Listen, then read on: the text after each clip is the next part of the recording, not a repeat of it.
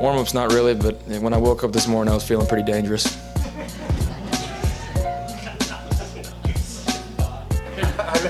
Care to expand on that? I just woke up feeling real dangerous. All right, guys, welcome to the Oklahoma Breakdown Podcast, brought to you guys by SB Nation's Crimson and Cream Machine. I'm your host, Kamiar Moravian, sitting next to my co-host, Jack Shields. You guys can find us on iTunes, Spotify, Stitcher, Google Play, and Google Podcasts. Pretty much where you can get a podcast. I mean, like, how many apps do you have that can play a podcast on your phone? Me? Yeah. I don't know. Like one? I think the Apple one. Other people have a lot, though. I think that's the point you're trying to make here. Yeah, I've got like 2. Oh, okay. Nice. I mean... Oh, no, I've got 2. I've got Spotify. Yeah, Spotify. So 2. And then there's SoundCloud, maybe. There's a lot we're of not on podcasts there. SoundCloud. We're not on SoundCloud. So disregard that one. But, I mean, like, I know I have 3 that can play podcasts, and 2 of them of which, of course, that you can find our podcast on. So... You can find us pretty much anywhere but SoundCloud. Yeah, that's what pretty... we're trying to say. That is it. And, like, I mean, it is the new year. So I guess a Happy New Year. What is Happy it? New Year. What is it? What? The 2nd? Yeah? Yeah, 2020. And then... I've been hungover all year. Yep, all year. So with the new year, you guys should be nice and give us more podcast reviews. Do it. We just got another one. Did we? Yeah, it's fantastic. I didn't see it. From who? I don't know. But Not Tom Herman this time? Not Tom Herman this time. But how's your week been going?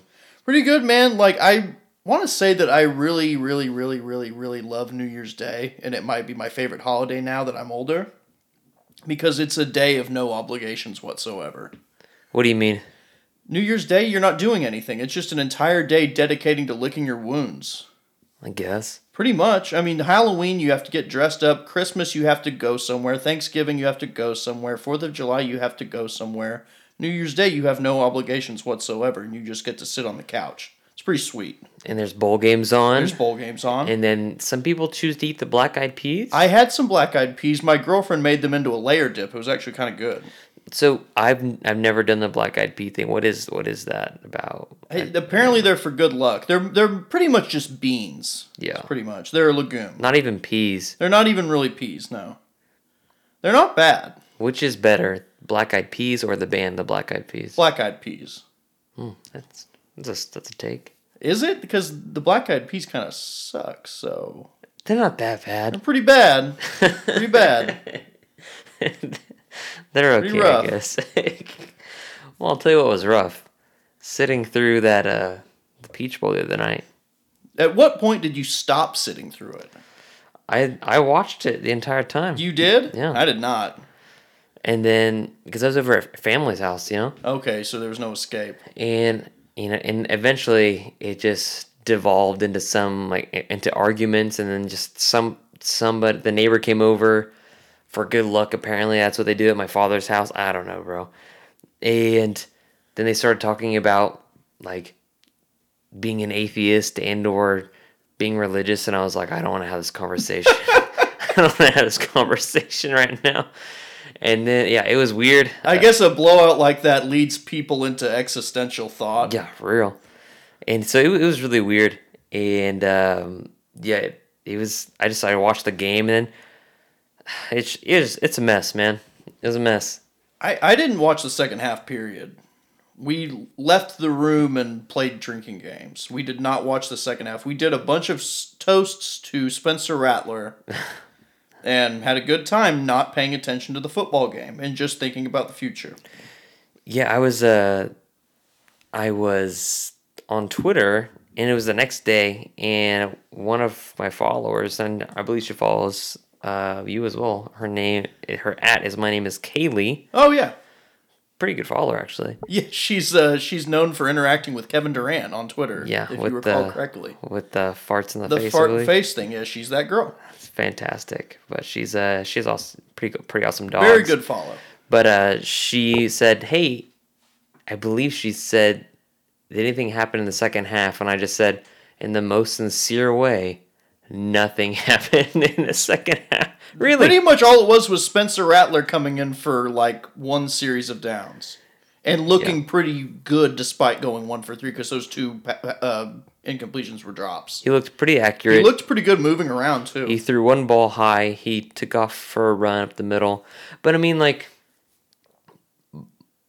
it's just Oklahoma had so many bad breaks going this way, even before the game. Of course, yeah. None of it truly mattered in the grand scheme of things because they were going to get worked regardless from what it looks like, but... Yeah, because like you have the suspensions, in which the most important suspension is Ronnie Perkins, and then you have DTY going out, and then of course the guy they picked on literally all game was his replacement, and Justin Broyles, who and then Woody Washington having to come in for Buki, who then got picked on. So I mean, but that's the thing that you just mentioned is that people are gonna act like, oh man, well if Buki wouldn't have got ejected or if that pass interference, if they would have called that pass interference call on Jaden Hazelwood, it would have changed the game. Like, well, I mean, maybe to a small degree, but maybe it would have delayed the inevitable. But the fact of the matter is that just LSU was a much better team than Oklahoma was. Oklahoma's defense has improved a lot, but they were not good enough to stop that offense, just straight up. Even with the guys they were missing. They put like the brakes on their offense for the most part and still could have scored like 70. And like they chilled it out. And people in the second half, they're like, why is LSU still throwing the ball? Like mercy rule? Like why is LSU still throwing the ball? And they are an air raid team. Yeah. Like people just like assume LSU, it's gonna throw the ball with Joe Burrow. No, their backup came in and started throwing the ball. Like why are they still throwing the ball? Who cares? Because they're an air raid team, and like this is what like Texas Tech, they're an air raid team, and it's the same thing with LSU. This is what Texas Tech would have looked like if they had elite players all over the field. Because I mean, that's an air raid team. It's a wide open offense with dynamic athletes everywhere. And Jamar Chase, the Biletnikoff winner, didn't have a very big game at all. He had like 1 catch, 2 catches, nothing substantial. Parnell Motley had a really great year this year, to be quite frank. And really didn't play badly in this game either. No, he honestly. didn't. He was not the weak spot whatsoever. He should be commended for everything he did this year. And he helped himself monetarily. Yeah. He might be selected this spring. So every time I saw Justin Broyles on Jefferson, I was like, well, this is not going to end well. It's not well at all because it was a touchdown every time. At one point, Justin Jefferson had more touchdown catches than Jalen Hurts had completions. Not good. Not very good. And the thing I hate about these sort of bowl games in general is like, or just the games in general, people that are probably under the influence of certain substances. I mean, this is Oklahoma. People get their cards, so it could be either THC and or alcohol. I don't care and I don't judge. But people are going to tweet at players after a loss. Weed doesn't make people tweet at players. Don't blame weed. It's true. You're probably more relaxed and just take a nap. People sucking is what makes you tweet at players, not weed. Yeah, weed doesn't really make you angry. So I guess it must be alcohol or just angry. Or people. Just being a dumbass. Maybe it has nothing to do with why tweet at players? Like what do you gain from that?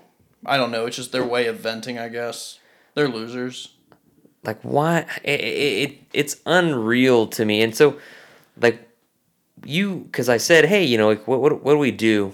How do you cope with a loss? And then you tweeted at me during the game, like the article that you had written that says how to cope with the loss. So what are some stages or what are some coping mechanisms people can use after a loss like this? Because when I say like people became unraveled for days and that are still like incredibly pissed off are still incredibly unraveled, what are some things that they can use? Well, one of them that I listed was complaining. I feel like that helps a little bit, but it's only a temporary solution.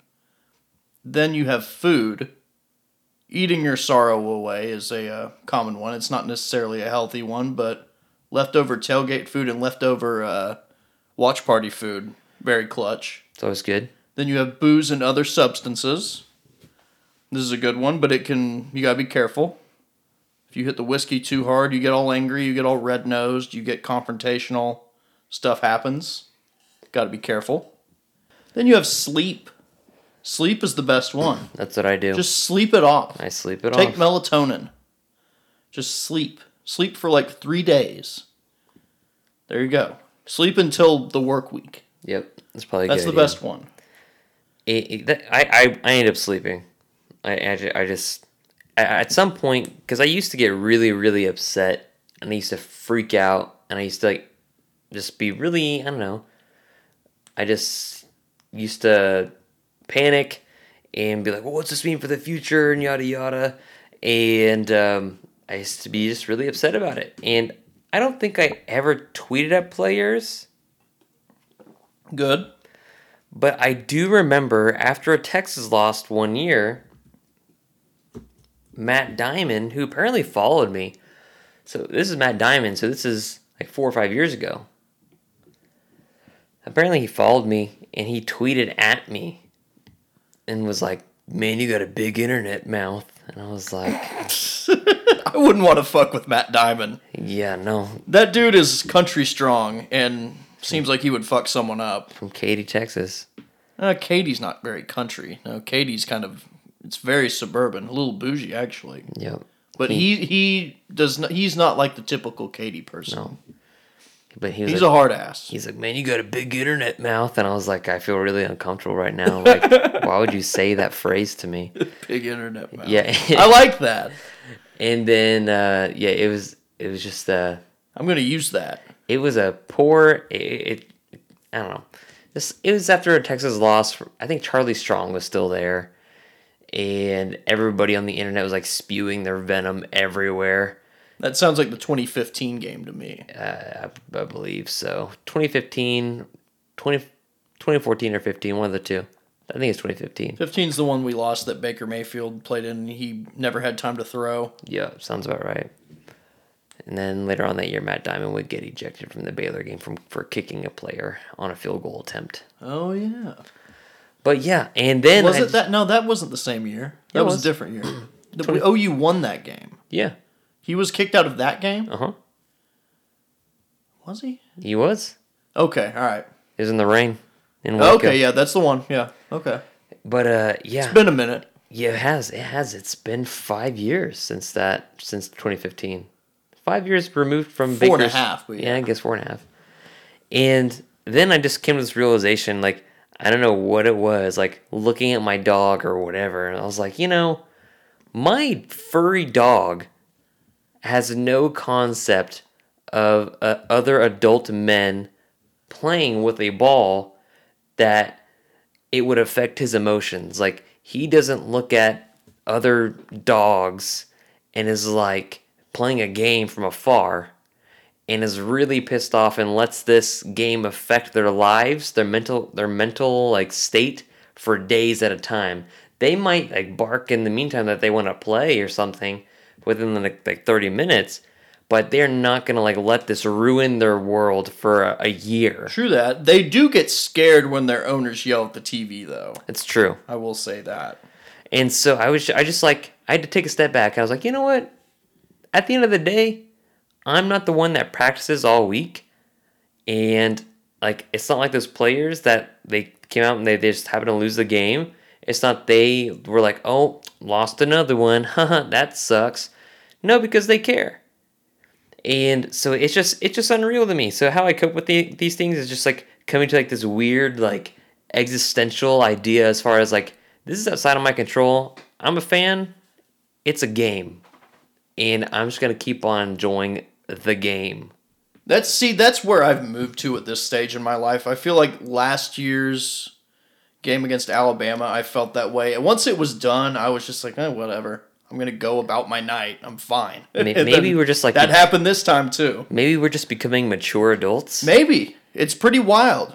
It doesn't happen for everyone, though. Some people just continue being absurd. That's true. That's true, because there are several people in the Facebook group that they are, I can say with full comfort, way more mature in age as far as we are, but are still melting down on the boards and still being very, very pessimistic. Which is unreal. Let them do their thing. See, that's their way of coping. I guess. Let them do it. I guess. Just let them blow off steam on the internet. But as long as they're not tweeting at players. Something that's important to acknowledge when we talk about winning a national title is this blue chip ratio. Because people always want to say, oh, stars don't matter. Stars do matter. And that's like the new mode. It's a matter of probability. Are all of them going to pan out? No, but at this point, you have to understand that the probability of a 5-star panning out is more than that of a 4-star, and 4-star more than a 3-star. Yeah. And people are like, oh, well, there are all these 3-stars in the NFL. There are about 1,000 3-stars per year per the recruiting service. There are about 25 5-stars per year. So it's about probability. And then I think there's a stat that Under Armour and the All-American Bowl and all these other All-American Bowls put out that they say, hey, guys that played in this game, in this All-American High School Football Bowl, whatever, are in the NFL right now, and it's a lot of the rosters. So you can't tell me that they don't matter. If these guys are playing in the Under Armour All-American Bowl as they did today, and many of them are going to end up playing on Sundays, I mean, there's a direct correlation there. Whereas guys like, Sammy B, Sam Bradford, he's a 3-star kid from PC North. And he was overlooked. And he ended up being a Heisman Trophy winner. Baker Mayfield. It does happen a lot. Baker Mayfield, but it's Heisman, about probability. But also Kyler Murray. 5 stars. 5-star kid. He played in the Under Armour All-American Bowl. Joe Mixon, 5-star. Played in the Under Armour. No, he played in the Army one. When he did. Still committed to OU in the Army one too. And so, I mean, you got Adrian Peterson, So you can't say stars don't matter. And it's important to mention what blue chip status is. So there's the blue chip ratio, which is basically if a blue chipper is about a 4-star kid. 4-star or 5-star. Yeah. And typically the results have shown your team anyways, will not win, or most likely not win, a national title or be in the conversation unless half your team, 50% or more, is blue chippers, 4 or 5-star kids. And so I did some digging because I knew Oklahoma, they very recently got into the blue chip ratio as far as having at least half the team being 4 or 5-star kids. And then I did some more digging, look at other prominent programs, and I found some interesting things. And because the blue chip ratio, it explains a lot of the story as far as how good your team is, but it doesn't tell all of the story. Correct. So, for example, Oklahoma in 2015, 38% of the roster were blue chippers. 38%. About a third. And that's the year that Lincoln Riley arrived. That's the year Lincoln Riley arrived. That's the college football playoff. Baker Mayfield, 2016, it even dipped. 36% of the roster was blue chippers. Then you go to 2017, Lincoln Riley's first year as head coach, 45%. 2018, 53%. Then 2019, 60%. So Oklahoma, within the last 2 years, just got into the ratio of 50% or better, and a lot of these kids are redshirt freshmen, and a lot of these new blue chipper kids are redshirt freshmen, or they're just freshmen in general. So you're kind of a bit off. So 38, 36, 45%. Oklahoma made the college football playoff 2 out of those 3 years when they were below 50%, because something that can drag your team to greatness is excellent to elite quarterback play, which Oklahoma had from 2015 to 2018. 2019 is an interesting season we're going to look back upon when we say that was a weird year as far as the offense is concerned. But you look at Alabama, 2015 to 2019, it's all 77%, except a couple years where 80% of their team were blue chippers. Ohio State, the first year, 2015, was 68%, which is about double what Oklahoma started out with. And then they're in the 70s, in 2019, 81%. You have LSU, which has stayed consistent in the 60s. But now they finally have a good offense and a good offensive system that allows them to tap into that talent. 100%. Like Joe Burrow's at 78% completion percentage. It's unreal. People were trying to say that he was a system guy. No, he's very good and happens to play in a very good system now, so that potential is unlocked now. Yeah. He's very good. USC is an interesting, and Texas is on par with USC here. These guys are about 70% blue chipper status. That's the thing. You have to put that talent in a position to win. Yeah, and Texas is in the same place But as then USC. you have people trying to argue, oh, well, look at Texas. So clearly stars don't matter. That's not what that means. It means that stars do matter, but you have to put them in a position to succeed. And you have to develop them well. Yeah, it's true. You have to do both. So, like, it's amazing because people look at OU and their blue chipper status is still below USC's. USC's worst year here at 60%. Well, that's about to change after this cycle because USC's class has 0 blue chippers in it right now.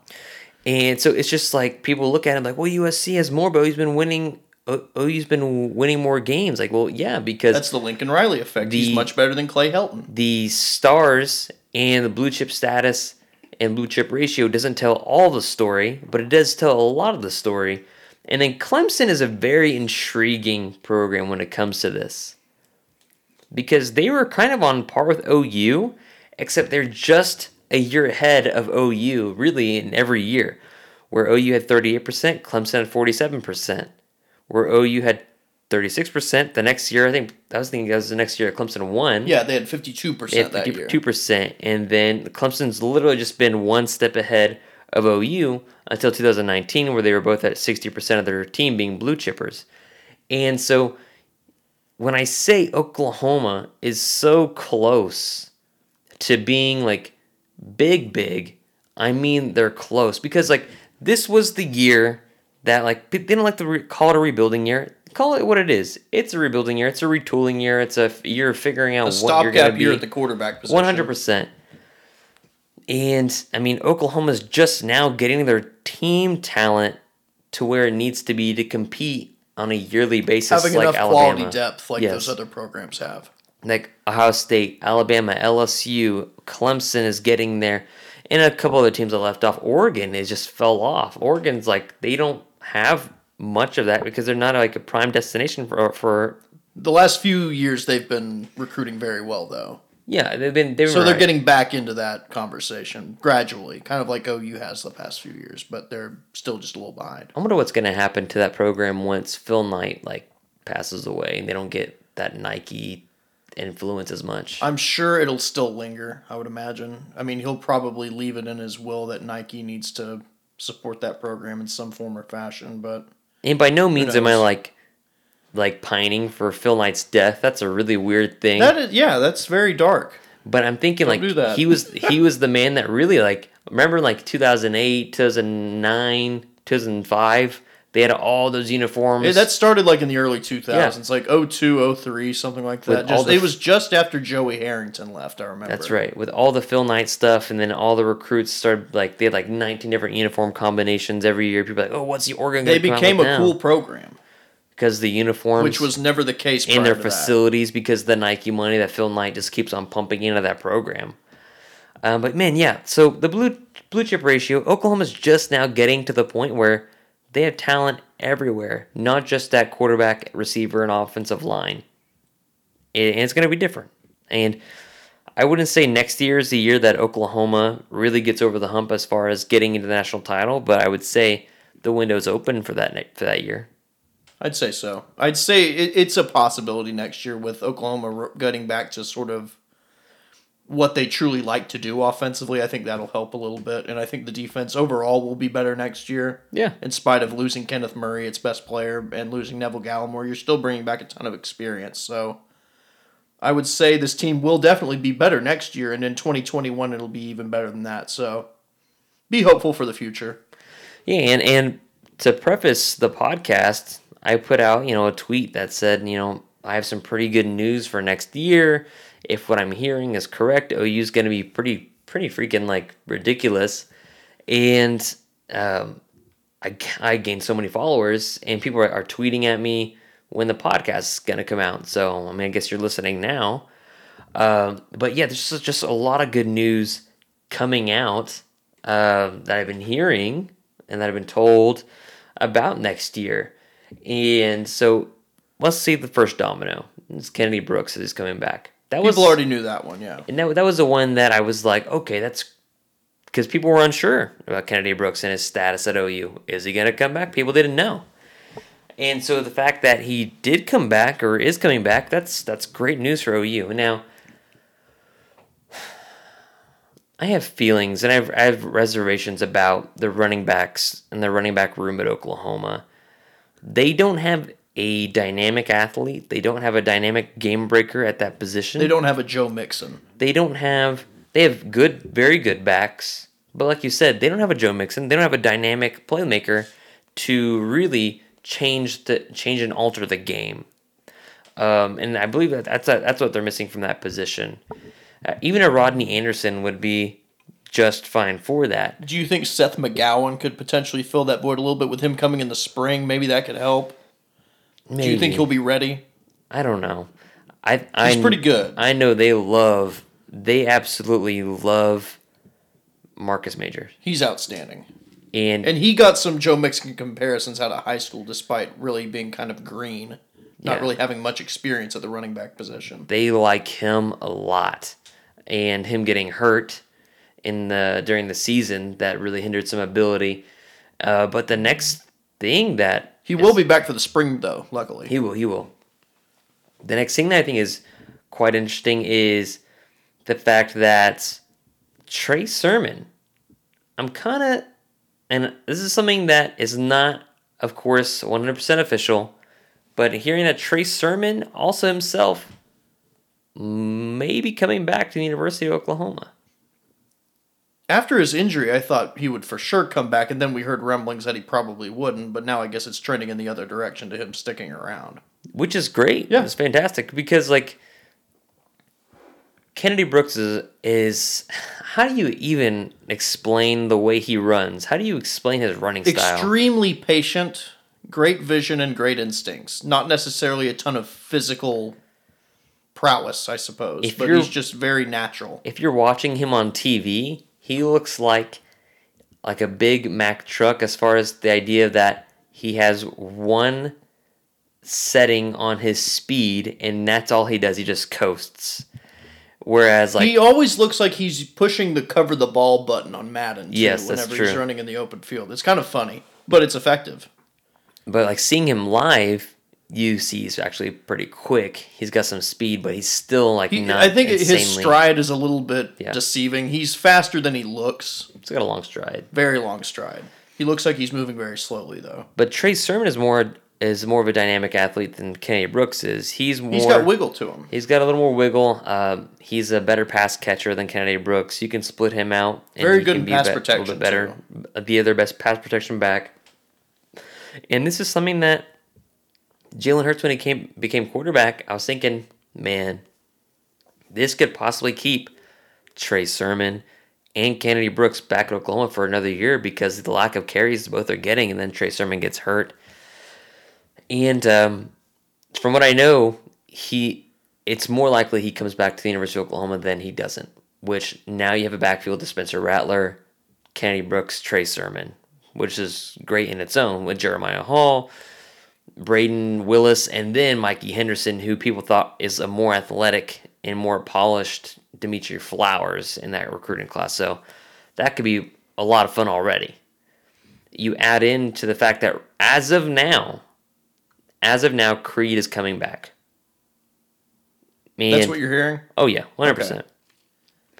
Okay. As of now, he is expected to be back. As of now, he's going to sharpen his skills, hopefully be a top 15, 20 guy next year in the NFL draft. This year didn't do him a lot of favors. Because of the offensive line's inconsistency with injuries and stuff like that, he wasn't really able to fully thrive. And so as of now, Creed Humphrey is expected to be back, and that sets up the offensive line to be very special next year. Ely at right tackle. You keep the same three guys in the middle, Hayes, Creed, and Robinson. And at left tackle, you can have Swenson if you want, but I think, including myself, you're looking at Stacey Wilkins. Man, that's a good offensive line. Stacey Wilkins probably has as much upside as anyone on that offensive line, too. Yeah, he's great. He's fantastic. And definitely much better than Eric Swenson. No disrespect to Eric Swenson, but maybe a little bit of disrespect to Eric Swenson. And then you have other guys that are just getting better in general. With EJ Ndoma Ogar, that if Creed would leave, would be the starting center most likely. You have Bray Walker, who's getting better with his long arms. You have so many other guys that they can play in the offensive line. But as of now, Creed Humphrey will be coming back to the University of Oklahoma, which sets Spencer Rattler up just beautifully with a stable of running backs. Marcus Majors not being injured. You have Seth McGowan right now. We'll talk about what Corey Wren means in the future. Oklahoma's kind of stopped chasing him. And then you got that offensive line. And then we go on to the next thing, why I think Oklahoma's could have a very special year. Oklahoma's looking in the market for grad transfer wide receivers and grad transfer players in general. Because wide receivers as of right now, Charleston Rambo, Jaden Hazelwood, Trajan Bridges is suspended for the next 5 games. Theo Wease, Drake Stoops, Austin Stogner. You got a lot of youth. Like, the most experienced guy is Charleston Rambo and Drake Stoops, And so they're looking for grad transfers. And so when I tweeted out the other day, oh, that's the Buki effect.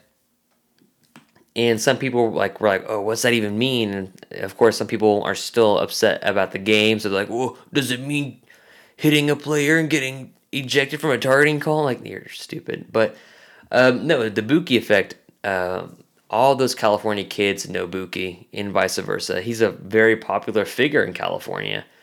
Theo Howard from UCLA is friends with Buki. And they're pretty tight, actually. And Theo Howard, a good wide receiver for UCLA. He sat out all of this year and got a medical red shirt. Or not a medical red shirt, just a regular red shirt due to injury.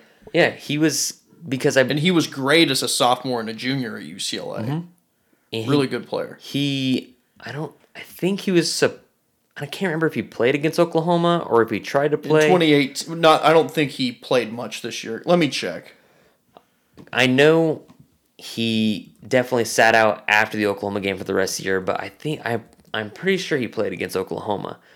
But regardless, he is an established wide receiver, a 4-star guy, but that would be in his senior year, grad transfer in Oklahoma, great wide receiver. He's about 6'1". He would give Oklahoma instant depth. He'd give Oklahoma instant seniority. He'd give Oklahoma some experience. Now, not necessarily the experience of the type of level of success that UCLA has seen, or Oklahoma has seen, but definitely a pass catcher that you're very excited to have. And so keep an eye on Theo Howard from UCLA transferring to Oklahoma because it looks like it's all but done. He graduated in December too, so he'd be ready to roll right off the bat. It looks like that is all but done. So when I said that Buki, the Buki effect, that's getting guys from UCLA, the Los Angeles area, and he's just another guy that can come in the pipeline and be a successful wide receiver for the Oklahoma Sooners, and that is something that really I love a lot as far as what Oklahoma can do next year. So you've got Kennedy Brooks, Trey Sermon, the offensive line almost fully intact, and then you're getting a grad transfer wide receiver that is caught in his first 2 seasons, I believe, at least 50 balls, or at least nearly 50 balls in both seasons before he got hurt. And, I mean, that's a depth thing. So it's exciting. So let's see what that means. And then the next sign, something that's good news, not necessarily for next year, but the years subsequently after, is Alex Grinch processing bodies. Like, you go to the portal, I think 247 has this on their site. You go to the transfer portal, and you go to Oklahoma Sooners, and the majority of those bodies are defensive guys. Jonathan Perkins, I mean, he got the message pretty early, but he was a Kish guy, obviously. But Perkins, Jaqueline Crawford, Miguel Edwards, Ty Arman, and he's just going to get guys that play his brand of football. That's all it is. And so he's processing bodies, which means he's getting his guys in. And people don't understand, Oklahoma, there's never going to be that good on defense. It's just like, look what Grinch couldn't do. It's like, this is Grinch's first year. He's playing with somebody else's players, and he said that's no excuse, and He still fielded a defense that was number 25 in total defense. number one in the Big After 12. 129th the year before. Yeah. Pretty wild. I mean, obviously the LSU result was very discouraging, and it showed that they're not there yet. But you can't say that they haven't improved immensely. There were national people saying, "Oh, well, this is just the same Oklahoma defense." You haven't been paying attention. Not at all. It's not even remotely the same defense. Yes, there are a lot of the same issues lingering. Mm-hmm. You don't have the personnel that you necessarily want. But they've made huge strides, and it's only going to get better. Yeah. I'm pretty pumped. And, the defense has, and before we started the podcast, because I texted you the other day about the possibility of Kenneth Murray returning, because to be quite honest with you, It sounded like he was legitimately considering it, he was.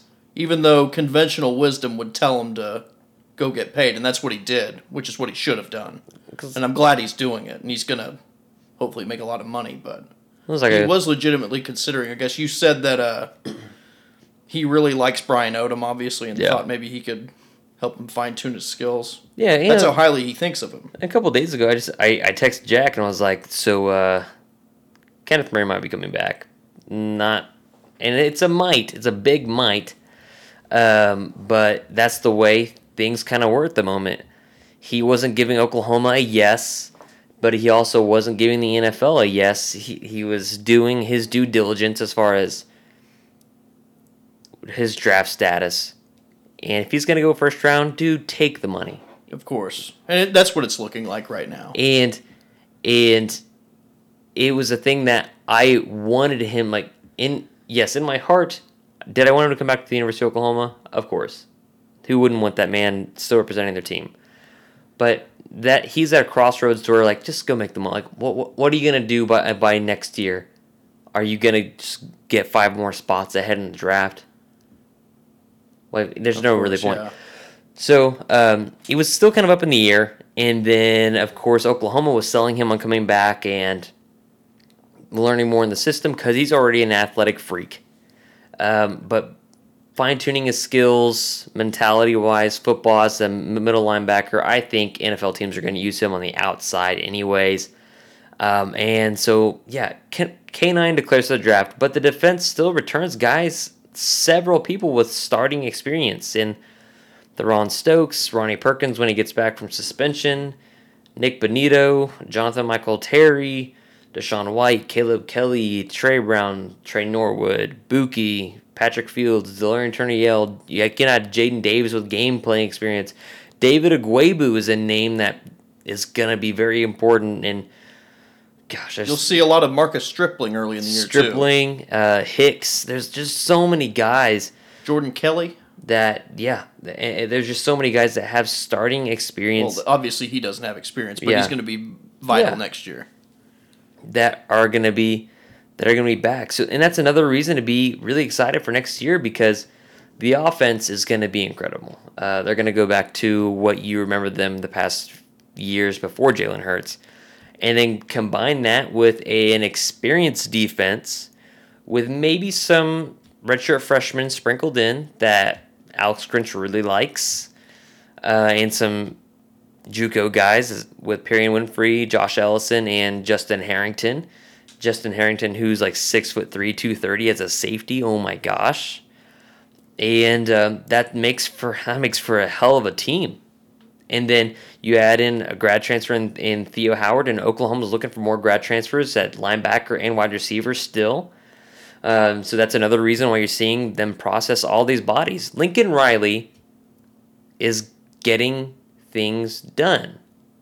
And he also sees that, hey, there are some things to be done to staff. And I was talking to some donors today. Lincoln Riley knows what needs to be done to his staff as far as altering his staff to make it more successful.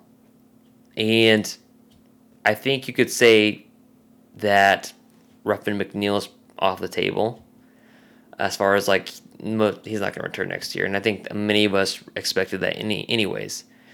And then maybe not necessarily some firings, but some Moving shifting people around, of roles. I would say Jay Boulware is maybe a little bit on the hot seat. I would say that you might look at Roy Manning, and he's not on the hot seat by any means, but he would be Someone who guy could that- potentially be shifted. yes, a guy that could be shifted down to linebacker coach or something like that. So we'll see what happens there. But I mean, what changes would you make to the staff? Oh, I mean, just like you said, I mean, Roy Manning, he has a ton of experience coaching outside linebackers. You could move him down there and maybe put Chip Viney in at cornerback. Wouldn't you say that that would be the logical move? Yeah, And if something obviously happens with Boulware, you could maybe talk about moving Cale Gundy back there. yeah. He obviously did a fantastic job there before. And that's one thing about This is all if. I mean, these are Yeah. all hypothetical. That's one thing that I miss is Cale Gundy as running backs coach. Yeah. He's still playing a small role in recruiting that position, but he needs to be the guy recruiting that position because he's had so much success with it. Yeah, I mean he's the one that got John Mixon to come. Got Adrian Peterson to come. So Got we'll DeMarco see. Murray to come. I mean, Lincoln Riley is in a position to be successful, and he wants to be successful, of course, duh. But he knows what he needs to do, and it's not like he's jumping ship. It's not like he's just like well, we're gonna take our bumps and bruises along the way and continue this path next year. No, he's determined to get this team on an elite level to win a national title, and he's somebody that sets goals. And so next year, there's just a lot of good news for next year with guys coming back with experience, that offense coming back almost fully intact with the offensive line, the running backs. You have the 5-star freshmen, they're going to be sophomores. You've got, tight ends, Stogner coming back a year more experience. Jalen Conyers is special. You've got the H-backs that are actually going to be used the way they have previously, not just as blockers for Jalen Hurts. And you've got Alex Grinch in year 2 with all these guys with experience coming back. I mean, what's not to like? I mean, and man, if Kenneth Murray had come back, I think Oklahoma would be not necessarily an odds-on favorite to win a national title, but I bet they would be, again, another pick for the college football playoff. You return so many guys.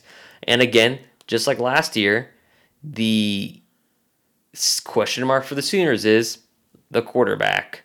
How's he going to play? Is he going to be good? Is he going to be bad? I can just tell you that Spencer Rattler's a better quarterback than Jalen Hurts right now. Of course. If he enrolls in the spring, Oklahoma doesn't bring in a grad transfer quarterback. That's how highly they think of Spencer Rattler. That's true. Yeah, and I'm not saying this just because I'm just like saying, oh yeah, Spencer's a better because everybody loves a backup quarterback always. No, I'm saying this from legit what I know. Spencer Rattler is a very special player. He was highly rated for a reason. He was the number 1 quarterback in the country for a reason. He makes you think of Pat Mahomes 100% with the way he throws the ball, his poise, his accuracy, dropping it in the bucket, passes that Jalen Hurts can't make. Spencer One of the Rattler quickest makes. releases you'll ever see, Yes, too. and it's just like Which is throwing the darts. exact opposite of Jalen Hurts, obviously, throwing who has a darts. very slow release. Exactly, yeah. Jalen Hurts starts his throwing motion at the hip. Yeah. Whereas Rattler it's like a quick pistol, like Kyler, like Baker. It's a quick shooter, and he gets it out there on a dart, and it's something that people will love. And to me, you start this conversation of should Oklahoma just not gotten Jalen, played Spencer, took their bruises and bumps this year to set them up better for next year. That's a conversation people are going to have next year. I still feel like they're set up pretty well for next year, and in the meantime, you made another trip to the college football playoff and Yeah. won another Big 12 championship, so you kept that train rolling. So, I mean, I don't see why you would have too many regrets there, because I don't think this team was winning a national championship regardless, so you might as well Right. keep that train rolling, win a Big 12 championship, and go back to the college football playoff. I think it worked out pretty well in spite of the result in the playoff. It's true. But anyways, we have a little bit more to talk to you guys about. We're going to talk about some recruiting, some guys still on the board, or as if tonight another guy came off the board that we talked about last podcast, rumored course. to have signed. And he did sign. And he did, in Chandler Morris. There's another one in which we mentioned about that. We're not going to talk about him tonight, but I think you guys know what I'm talking about. And then a little bit on Lincoln Riley, maybe his future with Oklahoma, and talking about his kind of path to the college football playoff. But we'll check you guys after the break. All right, Jack. So that was the good news, was all these guys coming back. All these guys that could leave to go to the draft, they're going to be back. Potentially, from initial reports. I mean, because last year we had Bobby Evans that was coming back. He was leaving, then he was coming back. Then he ended up leaving and going like a third round, I believe, late third round, if I'm correct. But for right now, for the time being, Oklahoma looks really stout for next year. And the only question mark isn't even their defense now. I mean, I guess you could say a linebacker, or the heart of their defense with Kenneth Murray, but the question isn't even the defense. It's Spencer Rattler. Is he what he's cracked up to be? And so, other than that, I mean, you're looking at a really good team and a really prepared team that's starting to develop depth. But how you develop depth is through recruiting. And OU, for the time being, we talked about Corey Wren last podcast. The kid is nearly sub 4.4 speed. I think he is sub 4.4 speed, like 4.39 or something like that. And Oklahoma's put that relationship on pause. I'm unclear why he's put that relationship on pause, or why the Sooners have put that relationship on pause. I think it may have something to do with some more grad transfers and looking at the scholarship distribution. And I think it just has it has to do with bodies. Also, it may have something to do with the fact that that running back room is incredibly full. I mean, Kennedy Brooks, Trace Sermon, Marcus Majors, if Pledger stays, Seth McGowan. I mean, you got 5 legitimate backs, and then, are you really going to take a 6th? Scholarship backs. So it doesn't make a lot of sense, especially if, in what I understand, Kennedy and Trey coming back. So for the time being, OU's paused on Corey Wren. Early today, I think it was early today, right? It's just today feels like a whirlwind. it was yesterday. Yesterday? Yeah, it was New Year's Day. That's right. Brock Vandagriff decommits from Oklahoma, and nobody. I didn't know. My buddy, friend of the pod, been on the pod, Keegan Renover at Sooners Wire, no clue. Even the guys over at Scoop, Brandon Drum, nobody at all from any service saw Brock Vandagriff decommitting. And let's just put one thing to bed very quickly, because you see a lot of this in the Twitter mentions. The Chandler Morris commitment and signing and the Vandagriff decommitment have nothing to do with each other whatsoever. I kept hearing people saying, well, I guess the Vandagriff kid was afraid of a little competition. No, that has literally nothing to do with it. They are completely unrelated, so stop tweeting us about it. Nothing. Stop it. It came out of the blue. Completely there was no inkling that he would decommit, and people started in on, it's because Lincoln Riley's gone. Lincoln Riley told him he was gone. Also silly. Because, yes, Lincoln Riley, in the middle of retooling this program, in the middle of recruiting, not really recruiting, but in the middle of figuring out what needs to happen for this team to be successful for this year and the years subsequently after, instead of going to his team and telling his team, instead of going and telling his coaches, he let Brock Vandagriff know that he was not going to be there, and Brock Vandagriff said, okay, well, I'm out. You're not going to tell a prospect that in 2021. You're not going to do that. For a guy that the original National Signing Day, which has become the late period for now because everybody signs early now, has the actual National Signing Day hasn't even come yet, and Lincoln Riley's going to say, "Oh yeah, I'm out. By the way, I'm going to no." His National Signing Day isn't until next December, so the timing of that wouldn't make sense. If he were going to the Cowboys or anyone else, we would know that here within the next few weeks, probably. Yeah. So that wouldn't really... There would be no reason to tell Vandagriff this in advance. There's no point. Yeah, it wouldn't. And, the Morris thing and Vandagriff thing are totally unrelated. Morse has been in the OU fold for a while, ever since he decommitted from Arkansas. And, Vandegrift, he's from Georgia, and you have to look at everything involved here. Jake Fromm, is he going to declare this year? Is Jake Fromm going to be out next year? We don't know. But Jake Fromm, pretty significant, is the idea that he won't be at Georgia for much longer, right? What is Jake Fromm a senior this year? He's a junior this year, but it sounds like he's probably bouncing.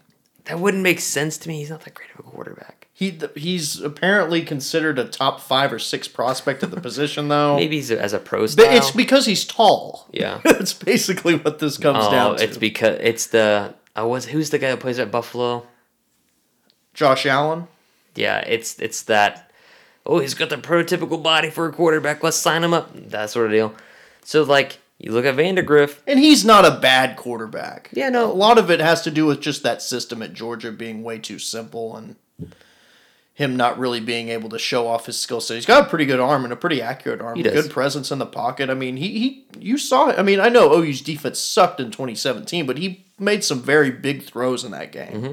Some talented throws. He's not a bad quarterback, but obviously he's not a world breaker. But you look at Vandegrift, he's a Georgia kid. And initially in his recruitment, his family does not want him to leave far from home.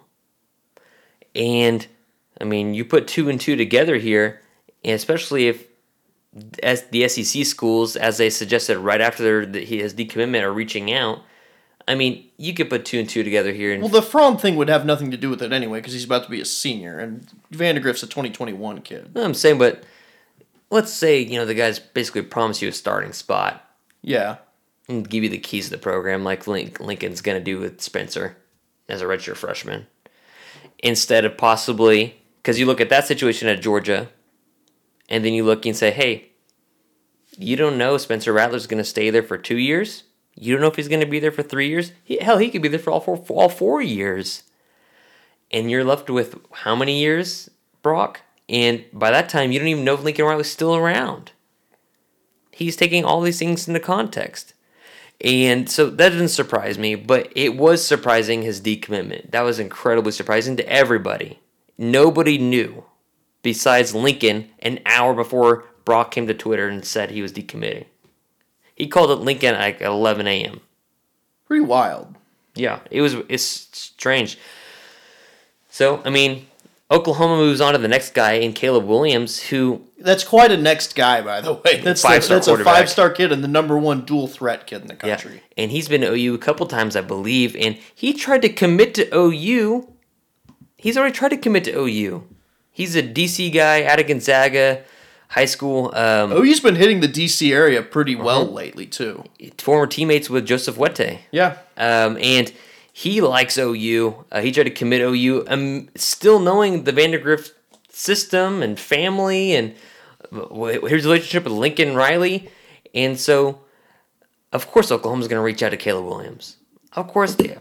And I wouldn't say right now, there's a high probability of Caleb Williams committing to OU, but I'm saying, hey, he likes OU. And OU and Lincoln Riley's a master of recruiting in this way is they don't go radio silent on recruits once they've gotten a commitment from somebody else. They never burn bridges. That's something that the Stoops regime. That's something that the Stoops regime did do. They just said, "All right, you're done. You're kind of dead to me."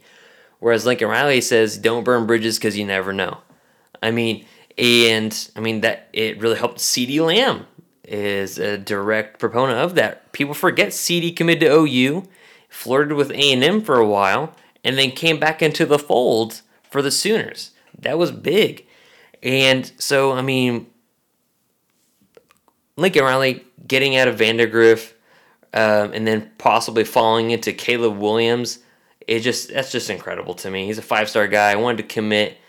And again, OU, Lincoln Riley, they don't lose touch with recruits that maybe, aren't akin with them at the moment. And Lincoln, he continues to talk to these guys and say high things about him, about these other prospects, even while they're in college. Like, says high praise. You're still recruiting guys, essentially, or they're in college and grad transfers. You keep that relationship door open. And that's another big reason. That's why you don't burn bridges. And it's incredibly important they did that. But today, Oklahoma got a commitment from Chad Morris's son, Chandler Morris, who he was had no signed on National slouch. Signing Day Yeah. anyway. And did you see him in his first series in that game? Looked really sharp. His Incredibly gunslinger. sharp. He looked better than any of the other quarterbacks out there. Maybe not better physically, but he looked a lot more, I guess, polished than the other guys. I mean, he was really quick with his releases. He was a good scrambler. I mean, he was very decisive. He just looked like his head was in the game. Yeah, and He's going to be a nice player. I mean, he's small, but I mean, he's definitely no placeholder. people want to act like that he's just a holdover for the next guy, like a Caleb Williams, but Or Vandegrift before him. Chandler Morris is a good quarterback. He's a 4-star guy. Yeah. Out of Texas. His dad is a offensive coordinator, and he is unlike Jalen Hurts, where his dad was also a football coach. I mean, Chandler Morris as a quarterback, I can't really put my finger on who he reminds me of. Some people might draw. I was talking to Keegan Renault from Sooners Wire about it. I was like, he reminds me kind of Charlie Brewer with the way he's able to scramble. His body type definitely. Keegan kind of said he reminds him more about Shane Buechele. I didn't really see eye to eye on it, but regardless, he is. There's a little bit of Baker there, but I see the Brewer one more. We say he's small. He's 5'11". That means he's taller than Kyler, about the same height as Baker. So, but that's what the NFL people says, that he was small. And I mean, like I said, the guy, he's got a throw on a rope. He's a quick trigger guy, total gunslinger, very decisive, and he ran a very wide open offense at Highland Park in Dallas in the Metroplex, where it's spread. He makes a lot of decisions. He's not a pocket guy. It may say on any profile you look at, you might say he's a pocket passer. He's anything but that. He's going to scramble. He's going to get upfield. He's going to run read options. And so that's something that OU needs. That's a Lincoln Riley quarterback again. And so just something very excited to be about him, because like right now I can feel like Chandler Morris has a better and more accurate arm than Jalen Hurts does. At the same time, he kind of honestly reminds me of Tanner Mordecai. So, I mean, there's a lot to be said there, but he's a good quarterback. And you need him because of the possible exit Of Mordecai. of Tanner Mordecai. We don't know. Because during the the semifinal game in the Peach Bowl, Rattler came in before Mordecai, and the game ended after that. And people said, oh, well, that's interesting. The writing's on the wall, huh? And Lincoln later says, no, he's going to have Mordecai come out second. And I was like, are you sure? Okay, Why wouldn't you have Mordecai come Exactly. in then Rattler? No. That was a weird situation, you know? And so Mordecai looked shocked too. yeah, he was like, what? That was a weird. It was weird. Awkward. It was very awkward. So, I mean, we'll see what happens there. I mean, regardless, Oklahoma, no longer they have to worry about leaning on a preferred walk-on, and Cade Horton, or a JUCO guy. They've got a scholarship guy who is a good high school quarterback, and he will translate well in the Lincoln system. A guy that is going to be committing on actual National Signing Day is Alfred Collins. You can call him Fred. You can call him Alf. I don't know if he actually goes by like Alfred. Alf. I don't know if he goes by Alfred in 2020, you know? Maybe Alfred. I don't know. Alf would be cool though. Yo. Eat cats. He was at 260 the last time they saw him, and then he shows up at these All-American things at 280 something, playing defensive end. And he's got speed, and he's something special. And it's looking like the Baylor thing isn't going to happen, especially with Matt Rule 100% looking like he's out the door at Baylor, and because he's a hot commodity. Like, Matt Rule is turning down interviews from teams. The Cleveland Browns said, will you interview? And he said no. Because I think he's the top target of the Giants right now. He's from New York, too. And he was, I believe, prior to Temple, he was an offensive line coach for the Giants. He was. So, I mean, he's familiar with the NFL system. He's familiar with the NFL in general. And I think he's going to end up, and like we said, he looks just like the most New York guy in general. It just looks like Alfred Collins. He was down to OU, Baylor, and Texas. Looks like it's down Texas is trending in the wrong direction anyway. OU and Texas. And so, well, the last time I saw was Collins was hanging out with the Texas kids at the All-American thing. And so we'll see. Yeah. This thing has the opportunity to be something special as far as like a guy you're battling for between OU and Texas. And Alfred Collins, 4-star guy, has the opportunity to start right away wherever he goes. There's so many things in flux with Texas. And you're like, why would... Okay, that whatever. You're just unsure about why he would choose Texas, but hey, he's a teenager. He wants to do something special. He himself is from Texas, so it's not something I'm worried about. But the recruiting class for this 2020 cycle, it's not going to be top 10. It won't be, despite the sheer numbers they're bringing in. The 2020 class, they're number 9 right now, but there are other people still have needs to fill and stuff like that. But it's still going to be, as far as like filling needs, it might be the best since like Sooner Squad 17. Yeah, which was a great class. And it has proven to be a very good class. They will be a top 15 class, and of course, for Lincoln Riley, ever since he's came in and they've been producing top 10 classes. Top 15, Sooner fans like, oh no, that this is, yes, top 15 class, I get it, but they've addressed so many needs on the offensive line. They're getting more guys in the fold as far as the wide receiver position. They got that quarterback that they needed, another tight end. A great job with the defensive line, even if they don't get Alfred Collins. And then, defensive needs was the name of the game. I mean, you're still looking at guys for grad transfers and maybe some JUCOs regarding the defensive side of the ball. More likely grad transfers. But this is a team in flux for the next however many years as far as getting things fixed on the defensive side of the ball. Again, go to the transfer portal. Go to OU and how many guys they process. It'll say Jaquaylin Crawford's a wide receiver. He was a DB at Norman before he decided this year they tried him out on that side of the ball before he put his name in the transfer portal. Miguel Edwards, Ty D. Armand, and there's more guys on the defensive side of the ball that are being processed because they're trying to return this defensive side of the ball back to something that is to be not necessarily feared, but something that you knew it wasn't going to be an easy game plan, just like this year. And so they're trying to get this team to an elite level. They're elite offensively already. You could say they're elite in special teams while kicking, where Gabe Burkish totally got the shaft, didn't miss a field goal all year, didn't win any awards at all, which I think is pretty strange, especially if a team goes to the college football playoff and he's a freshman, he misses no kicks. I guess it's the small sample size, I guess. That's probably it. But he was perfect. I mean, yeah. So who knows? It's not going to be a top 10 class, but it is 100% addressing all the needs Oklahoma has going forward. Now, let's shift to Lincoln Riley. This is his best coaching job. Oh, of course.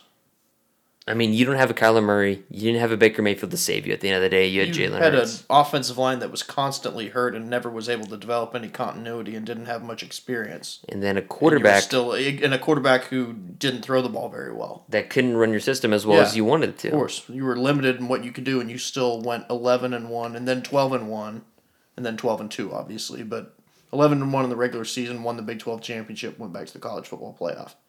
Pretty great. Yeah, and this is his best coaching job so far because he's relied on elite quarterback play. And you're like, okay, well, what can he do when he doesn't have a guy that's going to be number one in the Heisman? And he still got Jalen Hurts to the Heisman ceremony. He was second. Like, come on. Granted, a distant second, but still. And this is something that people don't really understand. And we can go back to the blue chip ratio. And this is where Lincoln is special. This year, because he didn't have a Baker Mayfield and a Sterling Shepard and a D.D. Westbrook.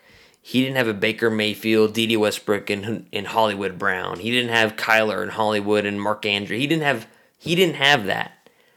He had Jalen Hurts, who's a limited passer, where toward the middle of the year, everybody had figured him out. The scouting report was out on Jalen. No longer was he throwing over the middle of the field, which hindered this offense extremely to the point where it was just him running the ball. And you had CeeDee Lamb, no tight end really. Lee Morris disappeared. Grant Calcaterra, of course, had to retire. And hurt running backs. It's his best coaching job. And Lincoln literally schemed this team X's and O's to another conference title. Now, the defense helped out. In the second half of the season, the defense won Oklahoma the conference championship. The defense won Oklahoma's last 4 or 5 games of the season. They're the ones that put the games away. And Lincoln is a great schemer. He's a great guy at game plans. He's a 100% great guy at X's and O's. And you can do that in your conference. But when you're matching talent on talent, when you're matching yourself with the best in the nation, scheme is not going to show up as much as those guys that are 5-star prospects. Let's compare this to basketball for a second. And I know people don't like Kevin Durant, but let's bring up the Kevin Durant thing and why he left Golden State. You say so. Golden State, their ball movement, just like the Spurs, monstrous, incredible. They had a system, and it worked. And it makes Draymond Green look amazing. You put him on any other team, he's average at best. Yo, I completely agree. But he's a piece of shit too. That he is. But that's kicks people in the balls. Not good. That system that Golden State had with all those playmakers, incredible. It worked. But once you got to the playoffs, it became a little shaky against the best teams. And then you go to Kevin Durant, exodus of the Bay, now goes to the opposite side of the United States in Brooklyn, and he says, people figured them out. And they started to key in on a lot of things in the system, and they needed, which is going to make OKC fans angry, they needed to do things more reliant upon the individual talent and the overall talent of what they have in their players. Like, basically, ISO ball is what he's talking about. And you're like, OKC fans are looking at him like, you left OKC because you want a team ball, and now you're saying you want ISO ball. It's incredible. But anyways, it's the same thing here in the national title and getting to that. You can scheme your way throughout the Big 12. You like Clemson, you can scheme your way throughout the ACC. But when you're playing the most prominent, talented teams in the country, scheme goes away and it becomes less X's and O's and more Jimmys and Joes.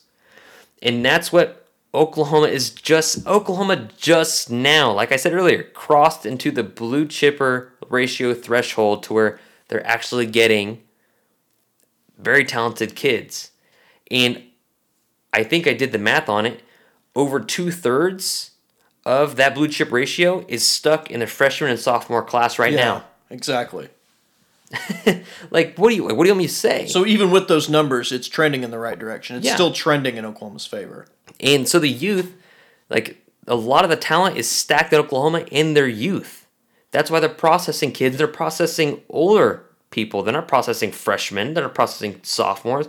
They're processing the juniors that are going to be seniors. They're processing the sophomores that are going to be juniors that aren't necessarily fitting what Oklahoma envisions. A lot of the talent that's in that blue chip ratio are in the first 2 classes. So it's intriguing. But Lincoln, 100% schemer, X's and O's. You can't do that once you get to the title game. And I put this in here to talk about before we even began the podcast, before even this news broke about Jason Garrett. He's not going to be part of the plans in the future. And I think everybody knew that. The writing was on the wall. The NFL rumors with Lincoln Riley are about to heat up like crazy. It's going to be nauseating. We're just going to have to deal with this every year. Yeah. Just is what it is. And each year we have to remind people that the Oklahoma job is a very good job. And it's better than most NFL jobs. Mm-hmm. And we can pay them a lot. So there you go. I would say, because again, I talked to donors today, if I were an Oklahoma fan, I'd feel comfortable right now with Lincoln Riley as the head coach of Oklahoma. I would feel comfortable with him staying with that idea. I wouldn't be worried yet. Now, it's been a little weird that the Dallas Cowboys have been completely radio silent as far as coaching opportunities and coaching carousel, because all the other teams, literally all other teams, non-playoffs, are going and getting their guys. And it's the one team in Dallas that's been known to have OU coaches, as in Switzer and Gary Gibbs and Lincoln Riley might be the next one up. But as of right now, NFL rumors are about to heat up with Jason Garrett not being a part of the plans, as Ed Werder pointed out. And I would just calm down on it, and you'll know more at the end of January about where Lincoln stands, or you'll know more at the beginning of February. But I think it's nothing to worry about right now. I may joke about it a lot, about Lincoln being gone. That's just me. We just enjoy trolling people, honestly. That, and it's me being pessimistic. So at the end of the day, if he ends up somehow does leaving Norman, I can be like, well, told you so. But like, in reality, we're saying he's probably staying. In reality, my inkling would be he's going to be coaching the Sooners next year. He'll be in Norman, and I'm not worried about it. And if you're listening, you probably shouldn't really worry about it next year either.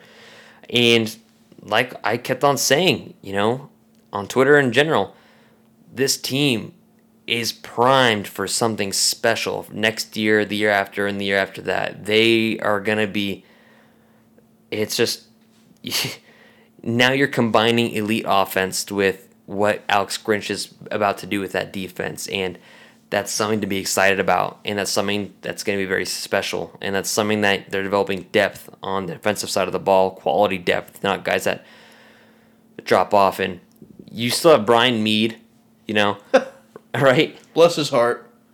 But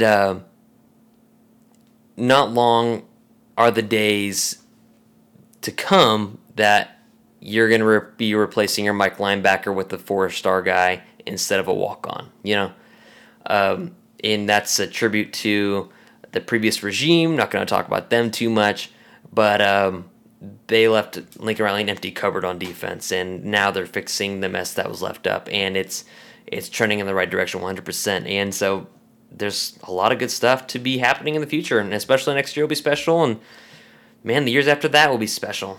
So, King of the Hill.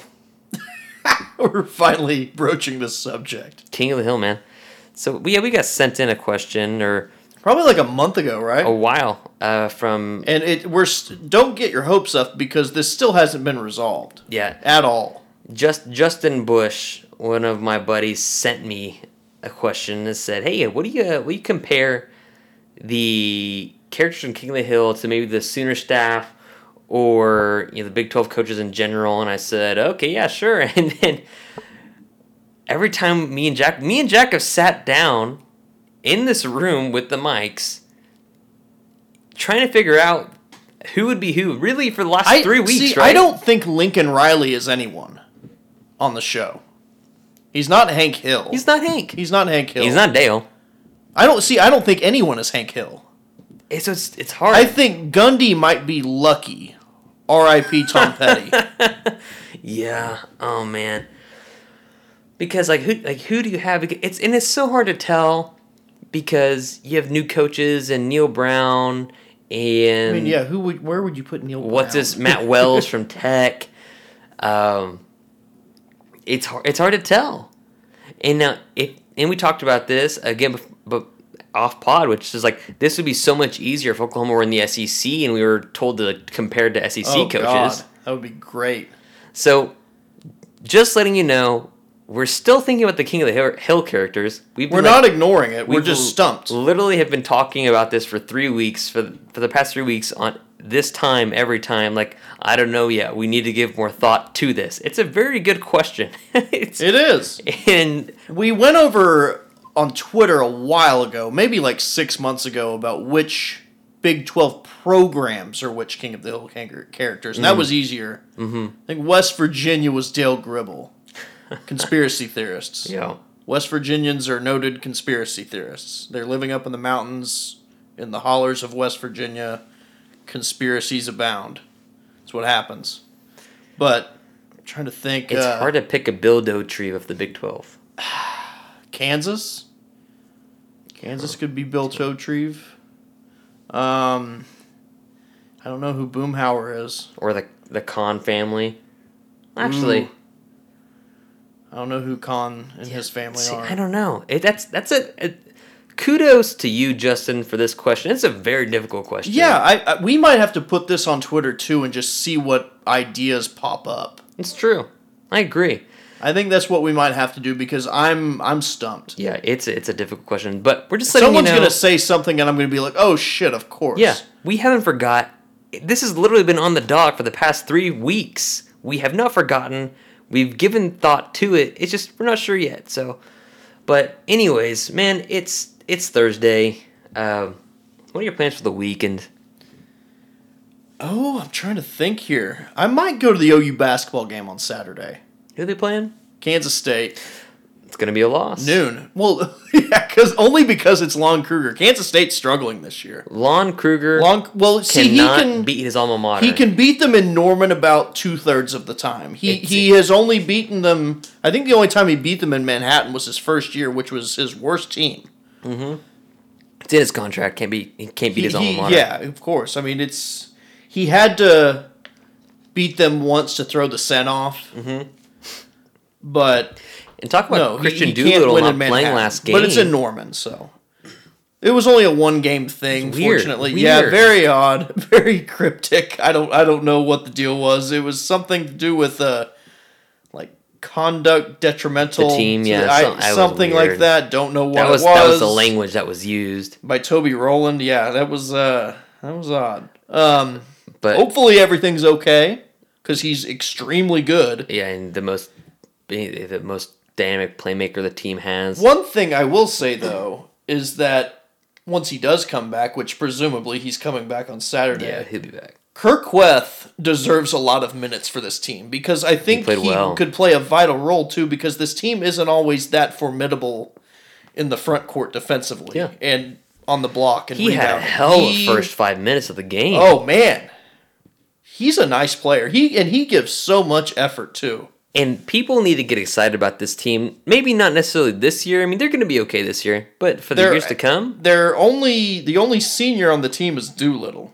Yeah, Manic is going to be back. Manic will be back, and Kirkweth will be back. Gosh, I know, Reeves, and I know it was Harmon, Rio. I know it was Rio Grande Valley State or whatever, but when Austin Reeves saw the only person behind him was Kirkweth, and he bounced the ball off the backboard and threw down a dunk. Beautiful. I was like, "Oh my god!" Like so beautiful. That was my favorite part of the game. And I know is it Lou Hill coaching? Yeah, it's Lou Hill. Yeah, so former OU assistant. Staffer, yeah. Somebody I want to get on the podcast that I know personally that I work with is Michael Neal. Oh, really? What a sharpshooter he was. He has got some special stories about Kelvin Sampson. I bet. He's got some special stories because he was in the transition between Sampson to Capel. That's true.